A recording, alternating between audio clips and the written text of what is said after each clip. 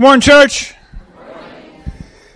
Let's begin getting into God's Word together with a word of prayer. God, we are so grateful for the fact we get to open up your Word today, and we pray that it would be your Word speaking, not mine or anyone else's, and that anything that isn't of you would just fall by the wayside, God, but that you would speak today, that you would lead us, you would guide us. We just can't wait to hear what you have to tell us today. And church, if you join me, we're going to pray the Lord's Prayer together. Our Father, who art in heaven, hallowed be thy name. Thy kingdom come, thy will be done, here on earth as it is in heaven. Give us this day our daily bread, and forgive us our trespasses, as we forgive those who trespass against us.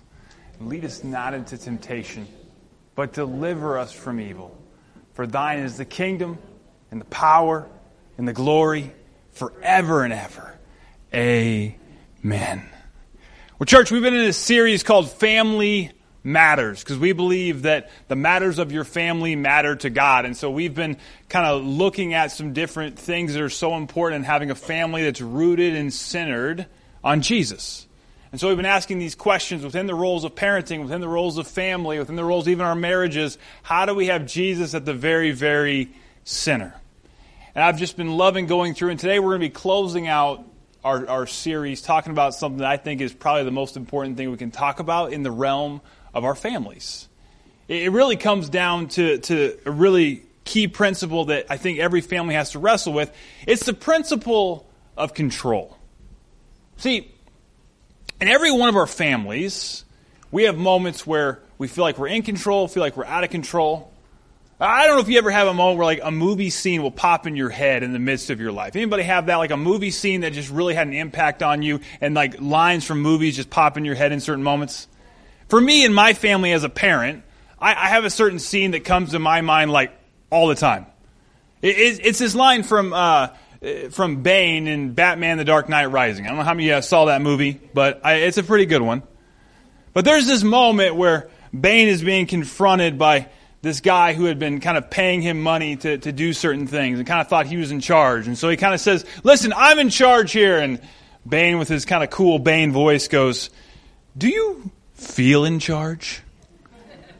And then the guy says, well, we gave you so much money. And Bane turns and looks and he goes, "And you think this gives you power over me?" And it's one of the coldest lines of all time. And I see it play out a lot in parenting. There's a lot of moments where I feel like, I'm the parent, I'm in charge. And this little voice in the back of my head is like, "Do you feel in charge?" Or there's moments where like I've given my kids everything and they're still not behaving. I'm like, "I gave you ice cream. I gave you everything you wanted." And it's almost like the voice goes, "And do you think this gives you power over me?" Like sometimes in parenting, I can feel completely and totally out of control. Anybody ever feel like that? Like no matter how much you try to control things, it still feels like you're completely and totally powerless, especially when it comes to making your kids change, making your family change. Because we talked about this a couple weeks ago, the fact that the biggest issue our kids have, the biggest issue our families have, the biggest issue we have is not a matter of simply changing actions. It's a matter of our hearts. And we talked a couple weeks ago about the fact that we can't change hearts, can we? But we know a guy. His name's Jesus. And so that's why we've been so centered on bringing everything in our life to Jesus. I heard this quote recently that parenting is not about exercising power for change in your children, but parenting is about your humble faithfulness in being willing to participate in God's work of change for the sake of your children. There's a moment in Mark chapter 9 that I love. Jesus has just gone onto a mountain with a few of his disciples for the transfiguration. And he comes back, and everything is in chaos. If you read the Bible, anytime it says, "and then they went up to a mountain and left some people behind," it never goes well. I don't know why that is. But he comes back, and suddenly his disciples are in the midst of this huge argument. The Pharisees are kind of yelling at the disciples are yelling at the Pharisees, the religious leaders of the day. And Jesus walks up, and there's this guy that had kind of started all of it, but he's kind of gotten lost in the confusion. And he comes to Jesus, and he says, "Jesus, my son has a demon. I brought him to your disciples, and they couldn't cast him out." And so Jesus says, well, what do you want me to do? And the father says, listen, if you can do something, I'd really like it. This is my wording. And Jesus turns and he says, if? Like, if I can do something? He says, do you believe that I can do something? And I love this quote. It's the most beautiful prayer. I think it's a prayer that so many of us need to pray sometimes. He says, Lord, I believe. Please help my unbelief. It's one of the most beautiful prayers. I love it. He's just like, God, I believe, but like at the same time, I need your help in really believing because I'm struggling. And that's the thing. Anytime we have unbelief, anytime we have things in our life that we can't handle, coming to Jesus is the most important thing. And then Jesus, after being asked, why couldn't we cast this demon out? What do we need to do differently? Jesus replies, this kind can only come out by prayer. There's two important lessons I see in this. The first is that we need to be bringing everything to God. And second, I see that prayer is something that Jesus, when he's talking to his disciples, he's talking about faith. He's talking about how much faith do you really have? In fact, this prayer is something that allows us to bring things to God, but it also is something that builds our faith, builds our relationship with him, and it's one of the most important things we can do in our families. And so in the moments when we feel out of control, we feel like we can't possibly do it on our own, in those moments where we can't possibly solve these problems, these kind can only come out by prayer. Now, I'm not saying that your kids have a demon. My kids act like it sometimes. But the fact is there are a lot of things in our life that we can't handle on our own. And prayer is the most important thing we can do. In Philippians 4, it says, don't worry about anything. Instead, pray about everything. Tell God what you need and thank him for all that he's done. Then you will experience God's peace, which exceeds anything we can understand. His peace will guard your hearts and your minds as you live in Christ Jesus. See, sometimes I think when it comes to prayer, we forget that prayer is not a break glass in emergency kind of thing. It's not something that we kind of set aside until an emergency happens, but it's something that we should be doing all the time because God wants to talk to us and speak to us and guide our hearts. Sometimes we don't really pick up the phone to call God, if you will, until everything's falling apart around us. But something I always loved in watching my parents was the way that they prayed for me. And they prayed for my future. They prayed for my future wife. They prayed for God to bring me a wonderful, loving, godly woman. And it worked. And she's beautiful too. I tell you what, if you want someone to pray for your kids, my parents know what they're doing. I'll tell you what. But you know, I heard this quote recently that the most obvious sign of pride isn't boasting, it's a lack of prayer. And it's something that I have just continually been repeating that for so long because I just love that phrase. See, anytime we're not bringing something to God, we're saying, God, I got this. God, I can handle this on my own. We're saying, God, we're basically having pride, saying, listen, I think I can do this by myself. One thing I have found in leading a family is that I can do nothing on my own. I need God each and every day. And so today I want to talk about prayer, and I want to look at the prayer we just prayed a moment ago, the Lord's Prayer. For those of you who don't know, Lord's Prayer comes from two passages in Scripture, Luke chapter 11 and Matthew chapter 6. And both of them are in response to Jesus' disciples asking him, Lord, teach us how to pray. And so really the Lord's Prayer is great to be prayed in its entirety together, but really it's a model of how do we pray. And so today I want to look at a couple things in the Lord's Prayer that I think are really important. If you want to join me in Luke chapter 11, that's a great place to join me. We're going to be looking at a few things before and after it as well. What I love about the Lord's Prayer is that Jesus kind of helps us to understand the model of prayer first. Because I don't know about you, sometimes my prayer life, and I think this is okay sometimes to have familiarity with God, to just cry out to him. To go, God, I need help. That's okay in moments. But sometimes it's like I look at my prayer life and there's been times where it's like my only prayer to God is, okay, God, here's my wish list. I need this. And I just go right into everything I need. But I love how Jesus starts the prayer. He says, Our Father who art in heaven. I love this reminder of this because it starts, first of all, reminding me, especially as I pray for my family and I pray for my kids, is the fact that every parent has a heavenly father. Every boss has a heavenly boss. Every king has one who is above all kings and authorities in the world. In Matthew 5:3 it says, God blesses those who are poor and realize their need for Him, for the kingdom of heaven is theirs. See, the first thing we have to realize is who's on the throne and we're not. Sometimes we start prayers off by kind of going, okay, God, here's what I want. But when we start off prayer, Jesus is saying, listen, start by saying this. God, you're up here. I'm down here. It's pretty much what he's saying here. He says, our Father who art in heaven. I love that because it's a good reminder to me that heaven is our home, not here. That there's something more, that God's best is better than my good. 2 Corinthians 2:9 says, no eye has seen, no ear has heard, no mind has imagined what God has prepared for those who love Him. I just love that passage because the thing is, as we pray, are we coming to God going, God, here's what I want here, but I know you have something even better. So God, if you've got something better, then you do that. Or are we coming trying to be like, God, I want to control everything right here. I want things to look perfect in my own eyes here. Do we want our good or God's good as we pray?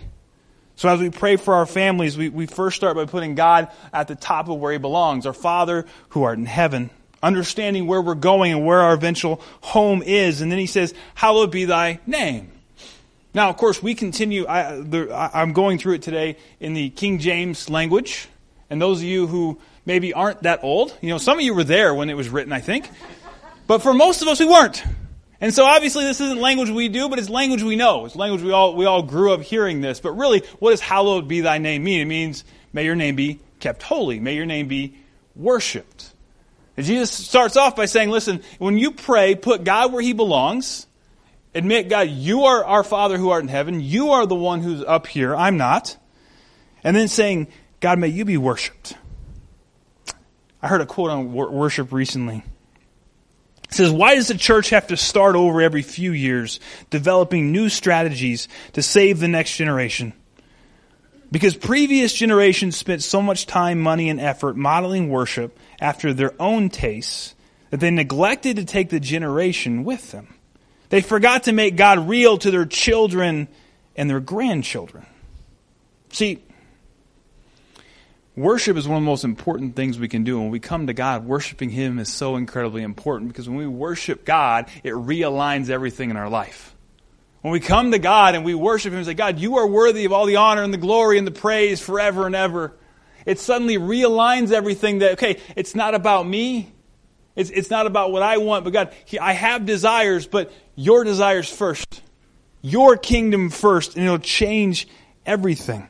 As we pray for our kids, I've heard it said that your children don't so much need character management, but they need worship realignment. Because so much of what goes wrong in our family and our kids is not about just simply their character, that they're making bad decisions. It's that they're worshiping the wrong things. It's that they worship what everyone else thinks, so they're following the crowd. Or they worship what they feel, so they're just going with their own feelings and they're ignoring what everyone else says. So often in all of Christianity, are the issues that we have, the sins that we struggle with, are because we're worshiping the wrong things. So Jesus says, first thing you do is put God where He belongs and then give Him the worship that He deserves. And then He gives a moment of vision. He says, thy kingdom come, thy will be done here on earth as it is in heaven. Matthew 6:33 says, but seek first His kingdom and His righteousness, and all these things will be given to you as well. Therefore do not worry about tomorrow, for tomorrow will worry about itself. Each day has enough trouble of its own. Jesus says here to focus first on His kingdom, not ours. On His will, not ours. So often when I come in prayer, that's what I'm thinking of. My little kingdom, my little house, my little business, my little thing that I'm working on. God, would you build my kingdom? But what Jesus is saying is when you come and you pray, come and say, God, it's your kingdom first. It's your will today, not mine. God, I got these things going on over here, and I'd love for you to bless them. But God, the most important thing, God, is how do I build your kingdom? How do I put your kingdom first today? But whether that's in the way that I use the money you've given me, in the way I use the time you've given me, the energy, the resources, the way I go about it throughout the day. Am I building your kingdom or am I building mine? And then it says, here on earth as it is in heaven, asking God, would you give me the blessings that only you can give? Through your Holy Spirit, would you make me look more and more like Jesus to give people a glimpse of who you are? And then after all of this, after we said, God, you're on the throne. God, we worship you. We want your kingdom first. Then he says, give us this day our daily bread, which is essentially, can be used in a lot of different ways, but really it's that moment of, God, give me my daily needs. God, here are the things that I need today. I love that because every time I look through that, I'm reminded that so often my needs are not fourth on the list, but in this prayer they are. He says, have these priorities first and then come to me and bring me all those things that you need. And with your kids, it's the same way as we pray over our families. Asking them, God, would you give them those things they need today? Would you give them the strength they need today, the blessing they need today, the correction they need today, whatever it is they need, the food they need today, the things that they desire. God, here's the things they desperately want. After we've already put God on the throne and admitted who He is and who we're not, it's a great time to come and ask for things. And then we get to the matters of our heart. He says, and forgive us our trespasses as we forgive those who trespass against us. Or another way of saying that, God, forgive us our sins as we forgive those who sin against us. How many of you guys really like praying that prayer? Anybody like that? I'm glad some of you do. I'll be honest, I don't always like that. Like, I would much rather just say, God, will you just forgive me? That's it. And I just go live however I want to. Yeah, I got some people but they deserve it. God, I deserve forgiveness. I think it's one of the most powerful things and lines in that prayer that we often overlook. God, forgive us our sins as we forgive those who sin against us. Which immediately goes to my heart and says, listen, how am I forgiving other people well? Because if I'm a follower of Jesus, I'm going to forgive better. I'm going to love people better. When people wrong me, I'm going to handle it differently than other people would. It says in Matthew 18 that Peter came to Jesus and said, Lord, how often should I forgive someone who sins against me? 7 times, he asks. Which, by the way, that's a good negotiation. 7 times? I mean, that sounds pretty good, right? If you mess me over 1 time, 2 times, 3 times, and I let it get all the way to 7? Like, I think Peter was kind of negotiating a little bit. Because, he's like, okay, we can kind of wiggle a little bit here. Well, Jesus says, no, not 7 times, but 70 times 7. He then goes into the parable of the servant who's been forgiven. But the servant who goes and is forgiven of much by his king, and his debts are given away, and then he goes and someone who has just a little bit, owes him a few dollars, basically goes and throws him in jail. The king comes back and goes, what are you doing? I forgave you of all this, and you couldn't forgive this guy of just a little bit. We start, as we pray, to then start asking for things of the heart. God, would you help us to be more forgiving? Would you break our hearts for what breaks yours? And with our kids, we pray, God, would you have your way with them? God, would you help them to be forgiving people of love who know you? Because the fact is, forgiveness, sometimes we read this and we go, okay, well now I got to forgive. But it's just like the fruits of the Spirit. They're fruits of the Spirit. And ultimately, forgiveness is something that comes only from God. And so it's when we draw closer and closer to Him that we find ourselves able to forgive. It's not about, hey, go forgive this person, and then God will love you. No, it's coming to God and saying, God, I believe, please help my unbelief. God, I want to forgive, please help my unforgiveness. God, would you help me to forgive these people? And finally it says, and lead us not into temptation, but deliver us from evil. It's been really amazing over this series, getting to pray with some of you. We've been doing a texting thing where we text out a prayer for each day. And last week, I think it was, we walked through the armor of God. We walked through Ephesians, looking at the fact that our kids are in a battle, and it is a spiritual one. Fact is, your kids and each of you have a God who desperately, desperately loves you, but also a devil who desperately, desperately hates you. And in the same way that God has plans for your life, the devil does too. And he's always trying to guide us away.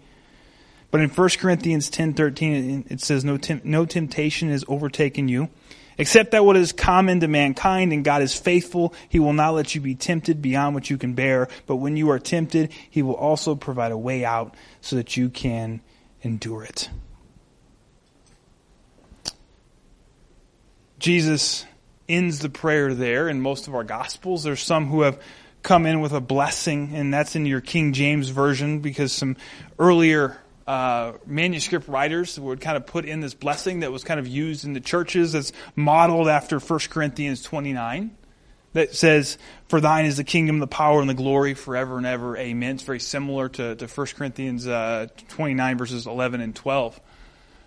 But from there then, Jesus ends, and He goes right into a story. And what I've always found interesting is when I read the Lord's Prayer, I get a reverence for God.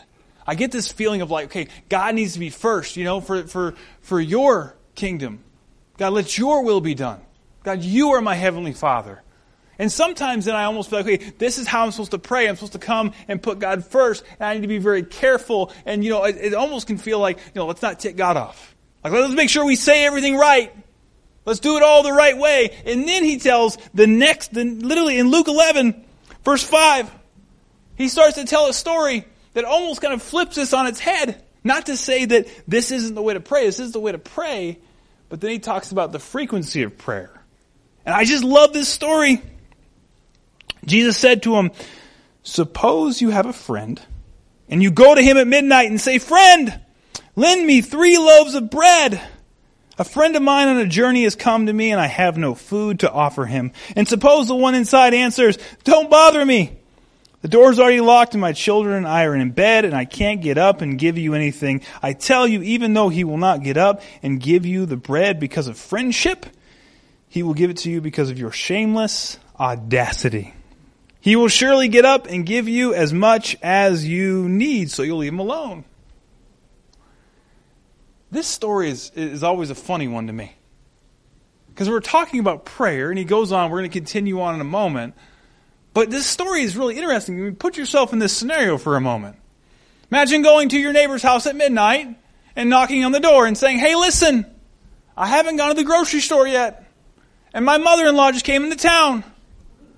I need some food. It's going to be really, really awkward for me. That's essentially what this guy is saying, is in that day, hospitality was a big deal.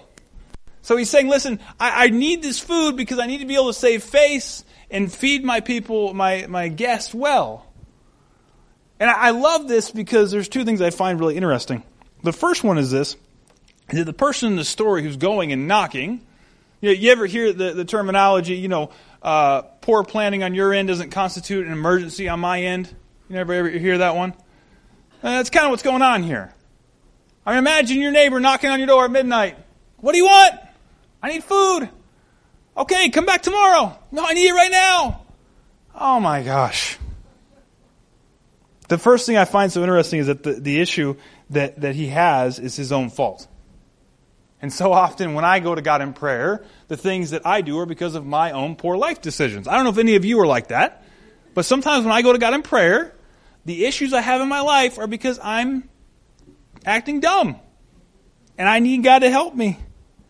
And the second thing is that in the grand scheme of things, this problem is not that big a deal. Like in the grand scheme of things, it really doesn't matter that much. Like, come on, man, just get her food in the morning. Get your guests some food tomorrow. But what I love about this, I think that really is a lesson for us. All problems that we bring to God in the grand scheme of things don't really matter. But they matter to God. Because we serve a God that loves us. And in the grand scheme of eternity, He loves us so much. And so then Jesus continues on. And He says, so I say to you, ask and it will be given to you. Seek and you will find. Knock and the door will be opened to you. For everyone who asks receives. The one who seeks finds. And to the one who knocks, the door will be opened. Which of you fathers, if your son asks you for a fish, will give him a snake instead? Or if he asks for an egg, will give him a scorpion? If you then, though you are evil, know how to give good gifts to your children, how much more will your Father in heaven give the Holy Spirit to those who ask Him? I love this passage for several reasons. But one of the key things I take away from this is that phrase that he used, the shameless audacity. A lot of times when I have prayers, I have some shameless audacity. I come to God with the problems that I created, and a timeline that I want, and asking for things that, sometimes benefit myself. And I come to God, and sometimes you can feel like, man, one of these days I'm just going to annoy God. Like God eventually is going to be like, listen, I heard you the first 9 times. I've had this conversation with my 4-year-old. You ever have that one? Can I have this? Can I have this? Can I have this? I heard you 9 times ago. Shh. But we have a Heavenly Father who's perfect, and He doesn't do that. It kind of appears here that you kind of can't annoy God. That actually God wants you to come and bring Him things. And the question then is, will I always get what I want? Well, He says here that eventually, He says, to those of you who ask, I'll give you the Holy Spirit. See, the more we come to God and bring everything to Him, the closer we're going to draw to Him, and the more of His Spirit is going to be in us. And what I have found is that the more of God's Holy Spirit I have, there are certain things that I don't necessarily want anymore that I thought I wanted. There's a lot of things that I think I want that as I draw closer to God, God will say, no, you think you want that, but let me give you some more of me. And you can understand my vision for your life. Let me give you, that thing that you so desperately want. God, I want to be dating someone. I want $1 million, whatever it is. And God will say, let me give you more of me. You start to see, okay, maybe it's not what I want. But what we're seeing here in this passage is that once we have the right attitude about prayer, putting God first of where He is and walking through that way, God says, listen, come to me and ask. Have some shameless audacity. Just keep coming back. Keep coming back and keep coming back and keep asking me. And God says, those who seek me will find me. And that's, I think, one of the most important things we can remember for our families. As we close this series today, my heart for our families is that we would be families that aren't always perfect, but we know the one who is perfect. And I want to encourage you today that whatever's going on in your family, whether there's divorce, brokenness, addiction, sadness, whatever may be going on, I want to encourage you on 2 things, something we've talked about throughout this series. 1, you can't fix it on your own. And 2, there's a God who desperately wants to help you fix it. That we get to bring everything to. And so parents in the room, husbands in the room, wives in the room, kids in the room even. Are you bringing your family before God and saying, God, would you fix it? Keep coming and keep knocking and keep seeking and keep bringing them. For those of you who have kids who aren't following Jesus right now, I want to encourage you, keep coming, keep knocking, keep seeking, because God is faithful. For those of you who just haven't seen anything change in your world yet, keep knocking, keep seeking, keep asking, because you serve a God that loves to hear from you and will continue to work in you, continue to shape you and mold you and even work in your circumstances. Because we serve an amazing and incredible God. Church, as we bow our heads today, I just want to invite you in your heart just to have a moment with me as we say, God, we repent of the moments where we've put ourselves on the throne of our own hearts, where we've made Christianity, we've made church, we've made our own lives about us. God, you are our Father who art in heaven. God, we want you to be on the throne, not us. Thank you that because of your Son, we're able to cry, Abba, Father. We're able to say, Dad. God, thank you that we can come to you and bring you things. Thank you for who you are. Thank you for the gift of your Son. Thank you for the fact that you love us so much. Thank you for all the gifts that you've given us today, for the breath in our lungs, for the parts of our body that don't hurt today. For the things in our world that are good right now. God, thank you for those. Thank you for how you're working in us, God. And God, today, our prayers as we walk out of here, we go out looking to build not just our kingdom or our own places of influence, God, but that we'd be focused on your influence coming. God, because we want your kingdom to be here. We want this world to look more like heaven. And the only way that'll happen is through more of you, through more of your Holy Spirit working. So God, would you come? And God, for those of us who have issues today that we're working through, God, things that we can't handle on our own, God, we bring them to you. And God, we ask for that daily dose of grace to be given to us today, to get through it, to take the next step. God, thank you for continuing to provide for our needs. Thank you for all you do for us, God. And God, in everything, we just worship you, and we just pray that our hearts would look more and more like you. God, that as we come to you, God, you would convict us of those areas where we don't look like you. God, please forgive us as we forgive those who sin against us, God. Would you help us to have hearts that are like you, that are forgiving, that are loving, that are kind? And God, if we don't have that, would you convict us and show us how to be more like you? God, you are so good and you're so amazing, God. I just pray over all the families that are represented here today, asking that you would be at the center, God, that they would see your blessing when they put you at the center, that they would see more of the fruit of the Spirit in their families when they put you at the center. God, I pray that they would have a vision for heaven in their family when they put you at the center. God, thank you for how you're working and how you're going to continue to work. You are awesome, amazing, and incredible. In Jesus' name we pray. Amen.